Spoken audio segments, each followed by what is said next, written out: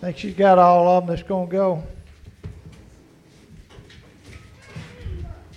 Okay, are y'all ready? You know, I know the band struggled, and it seems like we've struggled all morning in getting the right place to worship. A lot of movement, a lot of people. Sometimes I think we, just like this fly bothering me right now. He's just, some Sunday it's hard to get everything the way you'd like. Technology or different things or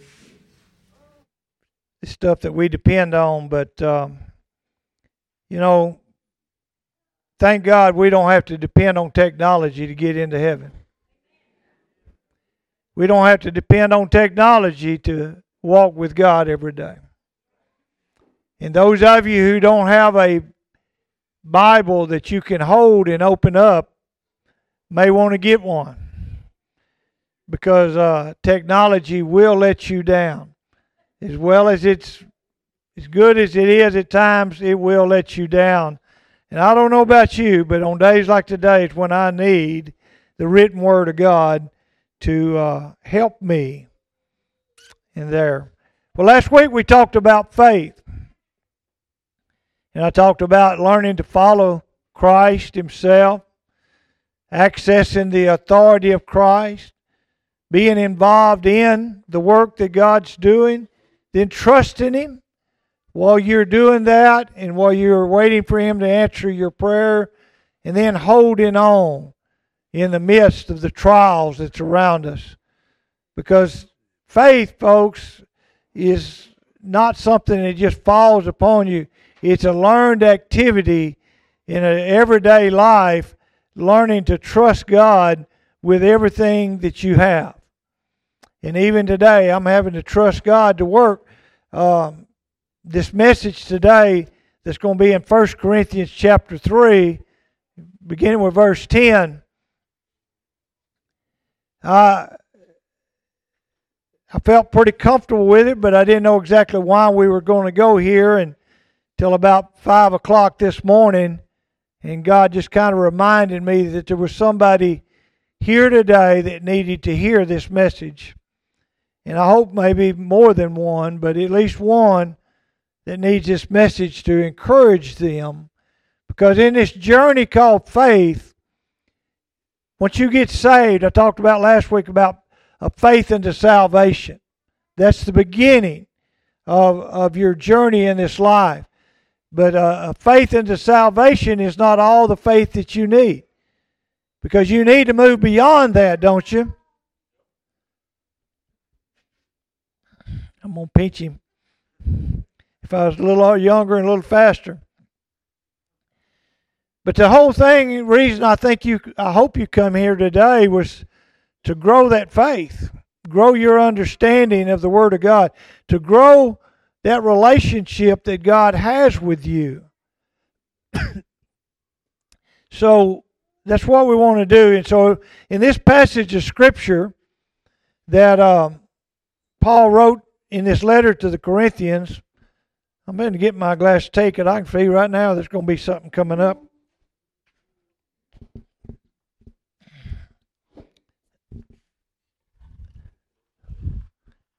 See, he's working on my throat too. But anyway, in this letter, probably the worst church that Paul ever started that gave him the most trouble was the church at Corinth. And that church at Corinth had a foundation of salvation, but they struggled with a lot of issues because there was multi-cultures around them. Corinth was a city on a really small, called an isthmus. It was a narrow spot there in Greece, and there was a seaport on the west side and a seaport on the east side, and it was the narrowest place there in Greece. And so what ships would do, instead of sailing way around the southern side and coming up, they would sail into the west side or the east side and cross over that isthmus to get to the other side and then get in the boat and go on. And so it was a major seaport city. And because of that, it was filled with all kinds of different types of worship. And because of that, once Paul started this church, many of the believers in this church had a lot of difficulties with their faith.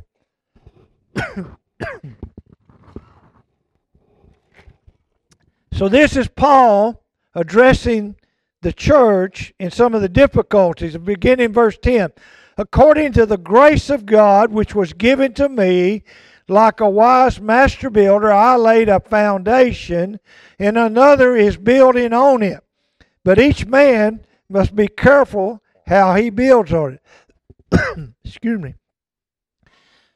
One of the arguments that Paul had just made prior to this was how people were talking about, well, I'm of Paul, I'm of Apollos, and I'm of Peter, and various things. They were trying to identify themselves with various preachers who had come through there, and for whatever reason, to elevate themselves, if you might say, above somebody else. Trying to have an identity different than everybody else. But let me tell you what, every one of us, even though our identities are a little different, there is one salvation, friends. That salvation is in Jesus Christ. It doesn't matter what denomination, what church, or where you learned it or anything about it. The foundation is Jesus Christ and Him alone. But what we build on top of that is our belief system. And that's where we struggle sometimes, because many times people get saved, many times people begin to walk with Christ, and they begin to add into this belief system things from their past.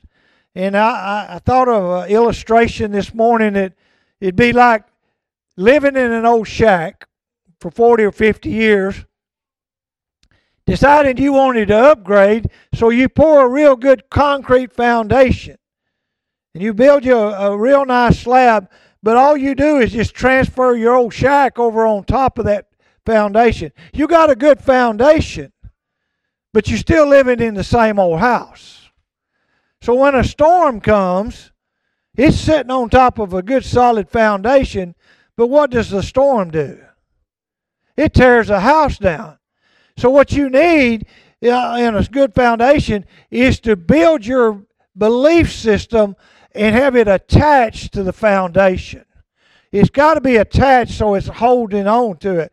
So my challenge and what we're going to see with Paul is your belief system when you get saved need to make some adjustments. You need to tear down that old and begin to build upon that. Because like a master builder, he would never add an old onto something new. He would want to start afresh and build it solid. Verse 11, for no man can lay a foundation other than that which is laid, which is Christ Jesus. That's what he's talking about. So no one, Apollos or Peter or no one else coming to this church had ever tried to do anything except build upon Jesus Christ. And they understood that part. But it's the rest of it they were struggling with. Verse 12, each man's work will become evident, for the day will show, it will cause it to be revealed with fire, and fire itself will test the quality of each man's work. This is a well-known philosophy even today, that if you want to purify something or test something by its strength, you use fire, because if it withstands the fire, it will begin to show its strength or its weakness there. And so, if you were purifying gold, how would you get the impurities out? You melt it down, you heat it up. Silver, the same way. Your iron, down here at the steel mill, when they used to make good steel pipe and everything, and it was doing, they threw all this junk iron in there, melted it all down, and then what floated to the top was called slag, and it was skimmed off to get rid of the impurities and get down to what's the pureness of, which was the pure steel. And so Paul is using this same philosophy about your belief system, that in the future it will be tested by some kind of fiery trial to find out whether it stands or not, okay? And you're going to be judged upon that. Then in verse 13, he goes on to say about that, it's revealed by fire. Verse 14 said, if a man's work which he has built remains, he will receive a reward. If any man's work is burned up, he will suffer loss, but he himself will be saved as through fire. Because what verse 12 is part of what I was looking at, the foundation of gold, silver, precious stones, wood, hay, or straw. In our belief system, when we get saved, and you got this good foundation, if you move that old shack on there, that's all your past beliefs. Because wherever you were, whether you were 12 or 112 and you get saved, you've got a belief system. You've already been established. It's being affected every day, and you're developing a belief system. Well, then you receive Jesus Christ as your Savior. And so then you begin to stand on it. But what happens is, and the weakness is, we want to bring in a lot of that old belief system. Well, what was that belief system based on? What's your old belief system based on? A lot of it's based on things people around you taught you. Some of it's based on just what you think in your own mind. But it's come from somewhere, but it's not always biblical. Parts of it may be, parts of it may not be. But what's going on with people in their life is they get started with their salvation and they bring all this stuff with them, and then they try to plug it in to their faith and their walk with Christ. But what you need to do, my friends, is learn that through the trials and tribulations of life is to find out your belief system, what's biblical and what is not. Because there's some things in your belief system need to be removed. The impurities there. You say, well, my grandmama taught me that. Maybe she taught you what she knew. Maybe it was good, maybe it wasn't. But what you've got to learn to do in your own life is find out why you believe what you believe. Yeah, you're saved, you're walking with Christ, but where are you going with this from this point on? Because the downfall of the Christian life is that we've got too many things we accept that are not biblical. Are you there? Would you agree?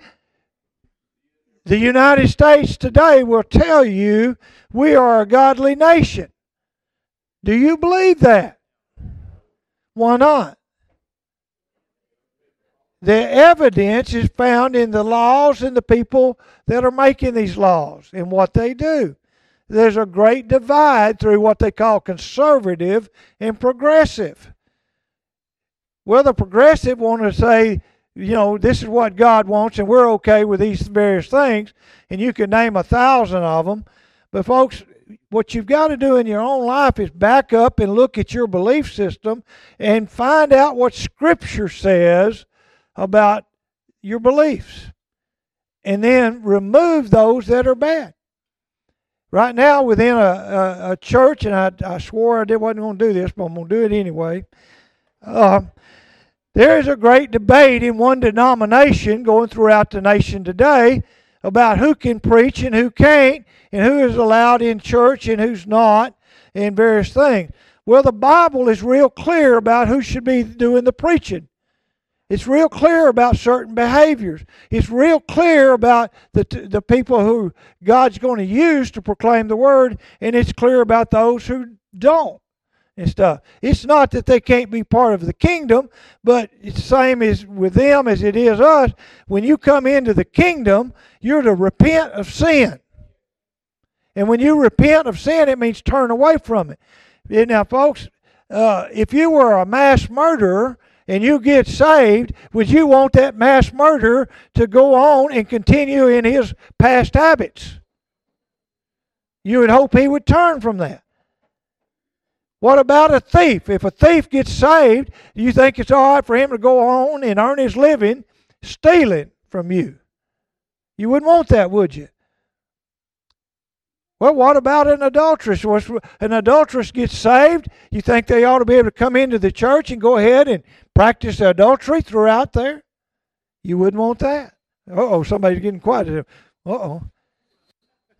We don't preach about some of this stuff. Now you know where I'm going. Our churches begin to allow all types of people to stand up and preach and teach lies. And they'll tell you, oh yeah, you believe in Christ and then everything's all right. No, it's not, folks. Christ is the foundation. But the belief system built on top of that sometimes is wrong. And the reason we're arguing about some of these biblical issues is because we don't understand what the Bible says about it. One of them that really bothers me, even before I was saved, was abortion. I don't know where you stand, but I know what the Bible said. It talks about the people of Molech and the Moabites who used to sacrifice children, and God condemned them and said, don't dare be like the Moabite. Do not sacrifice children. Throughout Scripture, he told Jeremiah in various ones, I knew you before you was ever conceived in your mother's womb. So a child is special. And I've never understood this idea why we think it's okay to destroy a young baby. And then we say, well, we're going to argue about when is it okay and when is it not. Well, to me, the time of conception all the way through birth is a period of time not acceptable. But then we debate about this, and churches are divided, Christians are divided. See, the belief system is messed up. But we need to study Scripture and find out what God says about it. Then we have people that go on and do various things, but even within the church on smaller issues, people want to believe it's all right for me just to hold on to certain things in my life that are non-biblical. Well, what you're doing is robbing yourself of being all that God wants you to be. So what we got to do is get over our ignorance. I don't know any better and just be real plain with you. We're biblically ignorant in the Word of God. And that's the problem with most churches. We stand up there and we want to be told how good we are and how good God is and everything's going to be all right and pat ourselves on the back and saying, I'm hunky-dory. And that's nothing more than a Pharisee or a Sadducee. But what Jesus said is to get out on your face and begin to seek Him first, be obedient to Him, and do the things that God wants you to do. And when you do that, then your belief system will be changed. And our belief system has to be changed or we'll start believing half lies. Can anybody tell me the difference between a quarter lie and a half lie? It's a whole lie. All right. You know, a quarter lie or a half lie or a white lie, they're still lies. I don't know about you folks, but I have been known to tell a lie or two when I was growing up if I thought it would benefit me, especially if it was going to keep me from getting a whooping from my daddy or my mama. But in my ignorance, I would lie, not realizing they knew the truth already.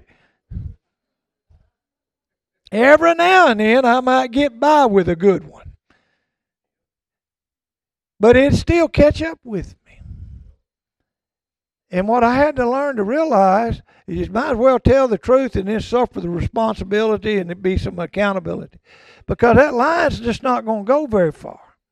And then you end up lying to yourself about the lie that you've told. Or you lie to one person and then you tell a different lie to somebody else and then they get to talking. And there it is. Then they don't ever want to believe you ever again. But folks, your belief system is that wall of life that you build after your salvation.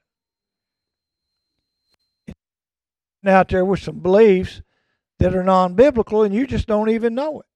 Or maybe you do. But a lot of times we do it out of ignorance because we don't want to get into the Word. We don't want to study the Word. We don't want to agree with a preacher or agree with anything he says. And I'm not going to tell you I'm always right because I'm not. Ask Barbara, she'll tell you.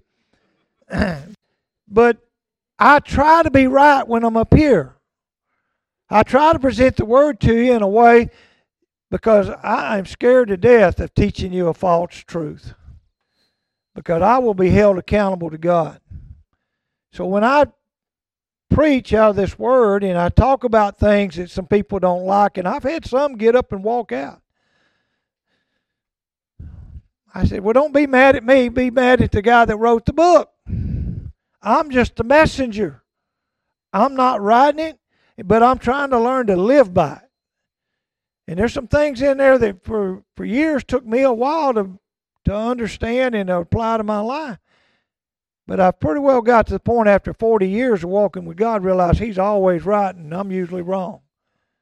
So the best way for me to be is to get my belief system matched up with where He's at. So it's not a great debate about what's right and wrong, folks. There is no gray area in this Scripture. And that's what Paul was addressing there at Corinth. They had all these gray areas there. They was letting them come on. And he was trying to explain to them in this letter why it was detrimental to them.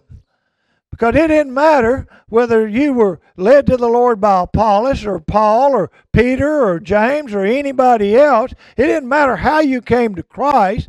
It was Christ, and you need to measure up and begin to live according to the Word of God. Now, they didn't have the New Testament. Paul was in the process of writing this letter. I thought about this morning. Sometimes part of the misconception is these writers all got together and said, we're going to write a book and call it the New Testament. You know what the New Testament is? It's a collection of personal written letters or historical documents that were gathered together 300 years later in a process called canonization, in what they accepted as from those who knew Christ firsthand in their writings to make that biblical. There was a lot of writings out there that were good and solid, but they set a criteria, they got together, and then they compiled the New Testament into this thing what you know of as part of the Bible. But these were letters written addressing issues within churches. Paul wrote the majority of them. Matthew, Mark, Luke, and John were written as a historical reference. Luke wrote the book of Acts in a historical reference. Various other letters, the book of Hebrews, 1st, 2nd, 3rd John were letters. James was a letter. Jude was a letter. But every one of them are letters written to churches or individuals to explain biblical reading and biblical understanding. And it was compiled, and I forget the date, but somewhere around the beginning of the 4th century when they finally came to agreement of what was to be accepted and what would not. But they took these and they compiled it into a book and attached it to a group of letters that you know of as the Old Testament. You see, this book was written by, it's 66 books written by at least 70 different writers, because some of them were written by multiple scribes and various people. Some writers wrote many, like Moses and various things, but it's written by a lot of different writers, but it's compiled together for mine and your benefit to address our relationship with God. Because your belief system needs to be wrapped up in this book. It's all we've got. I believe it's inspired by God. I believe it's blessed by God. I believe it's been kept by God all these years. We know that dating back to the Dead Sea Scrolls, that the books were so reverently kept in the Old Testament that there's no difference even today in things that were found. And so God has kept it as a record so that you can know how to build your belief system.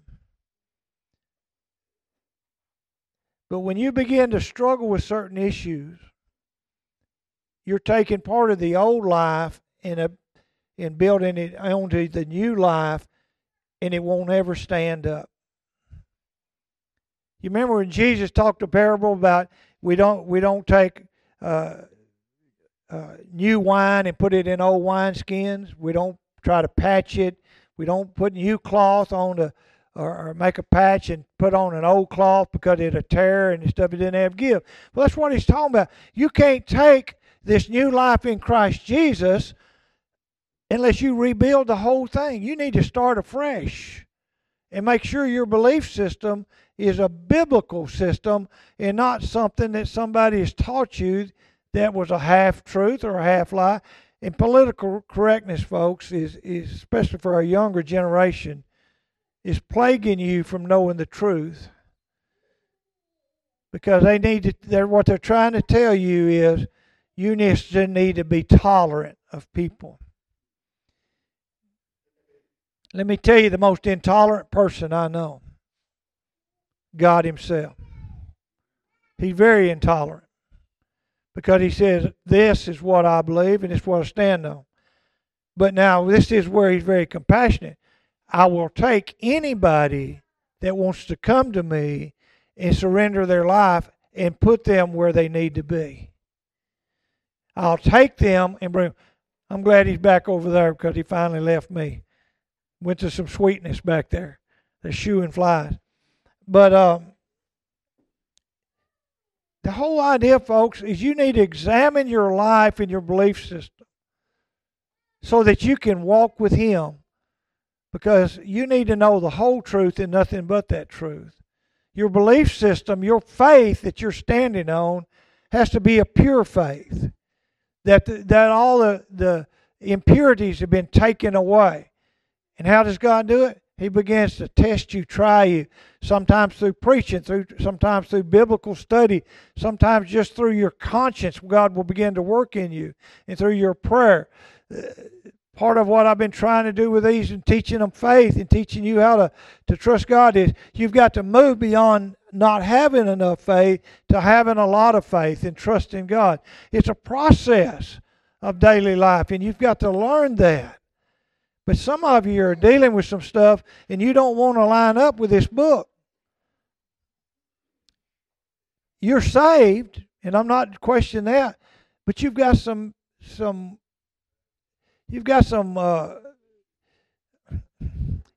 belief system that's not right, okay? You just got some bad beliefs. And you're being taught more and more. And then they want to make you feel guilty if you don't line up with it or line up with them. There's one judge, okay? You may be judged by 1,000 people, but there's one judge that matters. And that's God himself. So you might as well get to a place in your life that you're willing to please him and him alone. Because if I try to please 1,000 people, I would do good to please 10 or 12. Because there's no way you can please everybody. So you might as well get over that idea. Quit trying to be everybody's friend. Try to be friendly to everybody. But stand on the Word of God. And if they like you for that, then okay. If they love you for that, then okay. If they hate you for that, then there's no better reason to be hated than for the Word of God. But you've got to make some decisions. And some of you need to make some decisions, because I believe some of you right now, the thing that's keeping you from truly walking with God is you've got some beliefs in your mind that you don't want to line up with what God's saying. Because you're struggling with some issues. And I'm not questioning your salvation, but I'm questioning your belief system. Because you're trying to input some things into there, and you don't even really know where you got them. But in seminary, they called them presuppositions. Boy, we went up there and paid good money to learn some new words. Presupposition. I said, what is a presupposition? That's something you suppose is right before you learn what the truth is. But what I had to do throughout my life is to examine what I believe and why I believe it. And is it biblical? And you know what? I was amazed at how little I knew about the Bible. But I was amazed at how many people could tell me where the Bible says this. And you go to looking for it and it doesn't say that. God helps those who help themselves. The Bible says that. You spend this entire week, this coming week, looking for that passage. And if you find it, I want to know the translation. Because I'm telling you, it's not in there. But that's something people have taken and done that. Well, child baptism. We need to get our children baptized so no matter what they do later on in life, they'll be saved and be right. So we take our little babies and we go up there and we go through a big ceremony and baptize them, and we tell them, you don't have to be saved or baptized anymore. We did that when you were 6 weeks old. No, you didn't. And I hope you've not done that, and I hope you're not one of those, because I'm here to tell you the only person that can lead you to Christ is God Himself, and you've got to accept that on your own personal purpose. Nobody can make that decision for you. Mom, Dad, you can't save your children no matter how much you try. But you can teach them how to be saved and who to trust, but you can't do it for them. It's got to be their decision. It's got to be something that's biblical. It's pretty plain. The Scripture says, whoever calls on the name of the Lord will be saved. Romans 10:13. But they've got to call on the name of the Lord. I can't do that for my children or my grandchildren. But you know what I have done? I've taught my children who to love, who to trust. Taught them that I trust them and they need to trust them. All my children are saved. And I'm going to say the majority of my grandchildren are. I've got a couple, about 3 real young ones right now not there, but they're getting there. They probably know more than a lot of, I'm going to say no more than some of y'all. Because they've been taught the Word of God. When I'm 4, when I'm 7, I've got, how old's Riley, Barbara? 6. She's somewhere in there, 6 years old, something. But they're being taught. But I can't make a decision for them. Mom and Dad can't make a decision for them. But we can make sure they have enough truth about it that they one day will make that decision. What about Franklin Graham? Billy Graham taught the truth. You realize Franklin Graham was a pure rebel for years in his life before he got saved? One of the greatest evangelists there ever was. People think, well, God's going to save His children no matter what. Billy Graham was one of the greatest evangelists, but he had a lost son living with him, or running from him about half the time, sneaking out the window and doing whatever. Because only Franklin could accept Christ. His dad couldn't. But one day, because enough truth had been surrounded him, enough faith had been around him, enough prayers had been lifted up, there was a day when Franklin finally came to see the truth and said, I'll give my life to Christ and I'll accept Him as my Savior. But until that day, if he had died, he would have went straight to the pits of hell. Because his belief system was not pure. He had his own. He was trying to rebel. You're going to have some kids in your life going to try to rebel. There's not much you can do for them, but make sure you teach them truth. How are you going to teach them truth if your belief system is not pure? Okay? How do you teach them when they watch you? And you say, well, it's okay for me to live this lifestyle outside of God's will, but I'm saved. You do not know how many parents I've talked to through the years that talk to them about getting their family in church and all. And they say, well, me and my husband, we're saved. Well, what about these kids you've got running around here? Are you not concerned about them? Well, we're going to let them make their own decision. Well, let me tell you, they will. And more than likely, they'll make a bad decision because there's never been a truth taught to them. Because you're saved and you're all right with it. You're going to be in heaven, but what about your kids? Folks, I don't know about you. I had rather myself go to hell than one of my kids. I had rather me go to hell than one of my kids suffer that. So as a father, when I got saved and got my life right, the one thing I wanted was my kids in church. Mandy was baptized when she was in Barbara's womb, because when she got baptized, Mandy was there with her. Caleb went on his first mission trip when he was 6 weeks old. Squalled the whole time.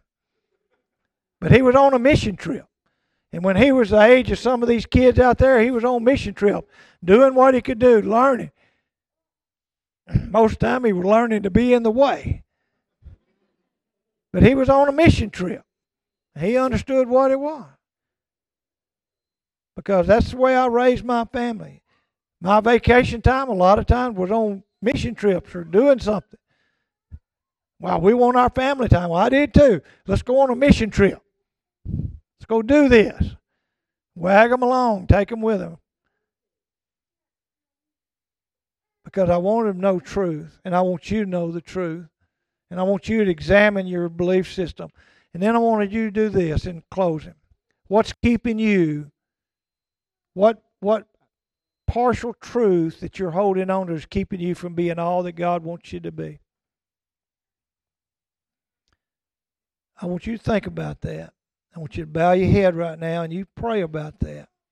Close your eyes and get real quiet as you can. We got some babies around here, but that's all right. I love my babies. And I want you to think about that one thing that you're unwilling to give up to be all that God wants you to be. Not question your salvation, just question your belief system.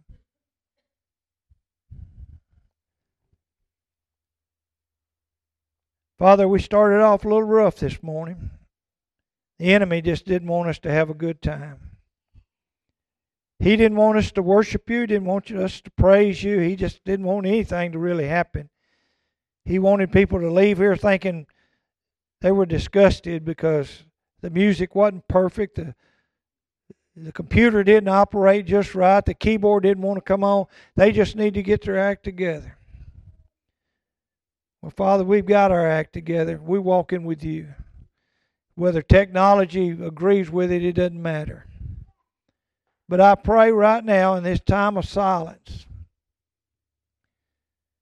that your children that are out here in this congregation right now, there's some of them struggling with some things that they know that's keeping them from fully walking with you.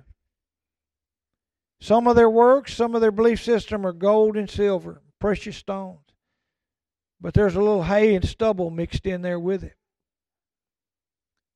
And I don't want them to find that when they stand before the judgment seat. I want them to find it now so they can get rid of that. So that their belief system and that wall of protection is solid.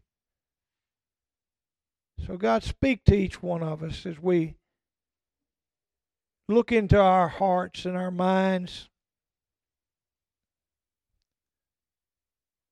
May your Spirit touch us so that we can be right with you. Some will find these truths later on, but there's some right here today, I believe, they already know one or two that's keeping them from following through with salvation, baptism, surrenderance, faithfulness, trusting you in all things. So you have your way, Father.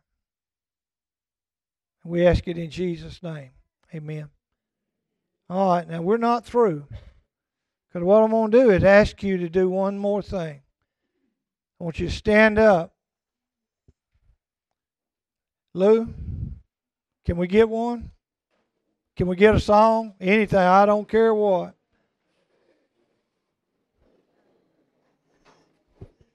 Y'all stand up, get real quiet for just a few minutes.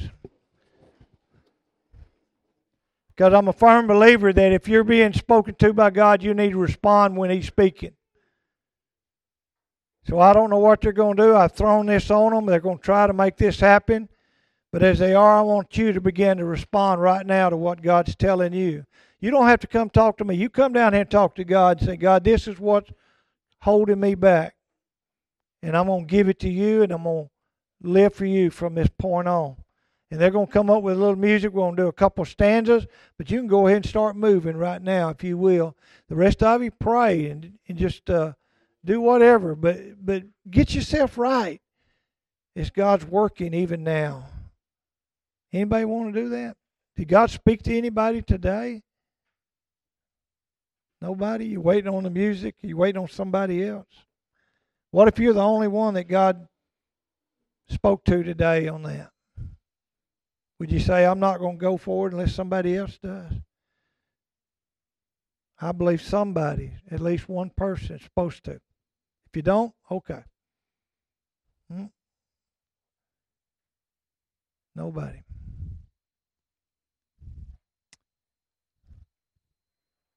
Jim, come up here and you know Just As I Am? Acapella? No. John, you know Just As I Am? Can you lead us in one? Why don't you? John's going to lead us a cappella, or as Barney Fife said, Acapulco. Just As I Am. I would, but I'm not very good at it. But I want you to sing the best you can, Just As I Am. One time, one verse, and give you one opportunity to respond. John?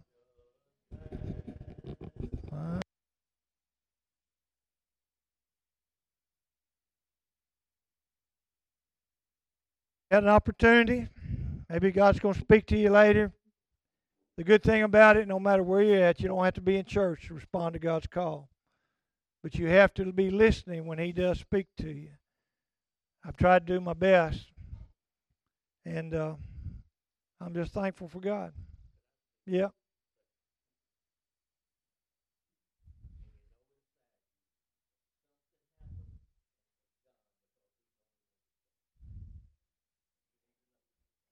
God bless you. Y'all have a great week. Bless one another.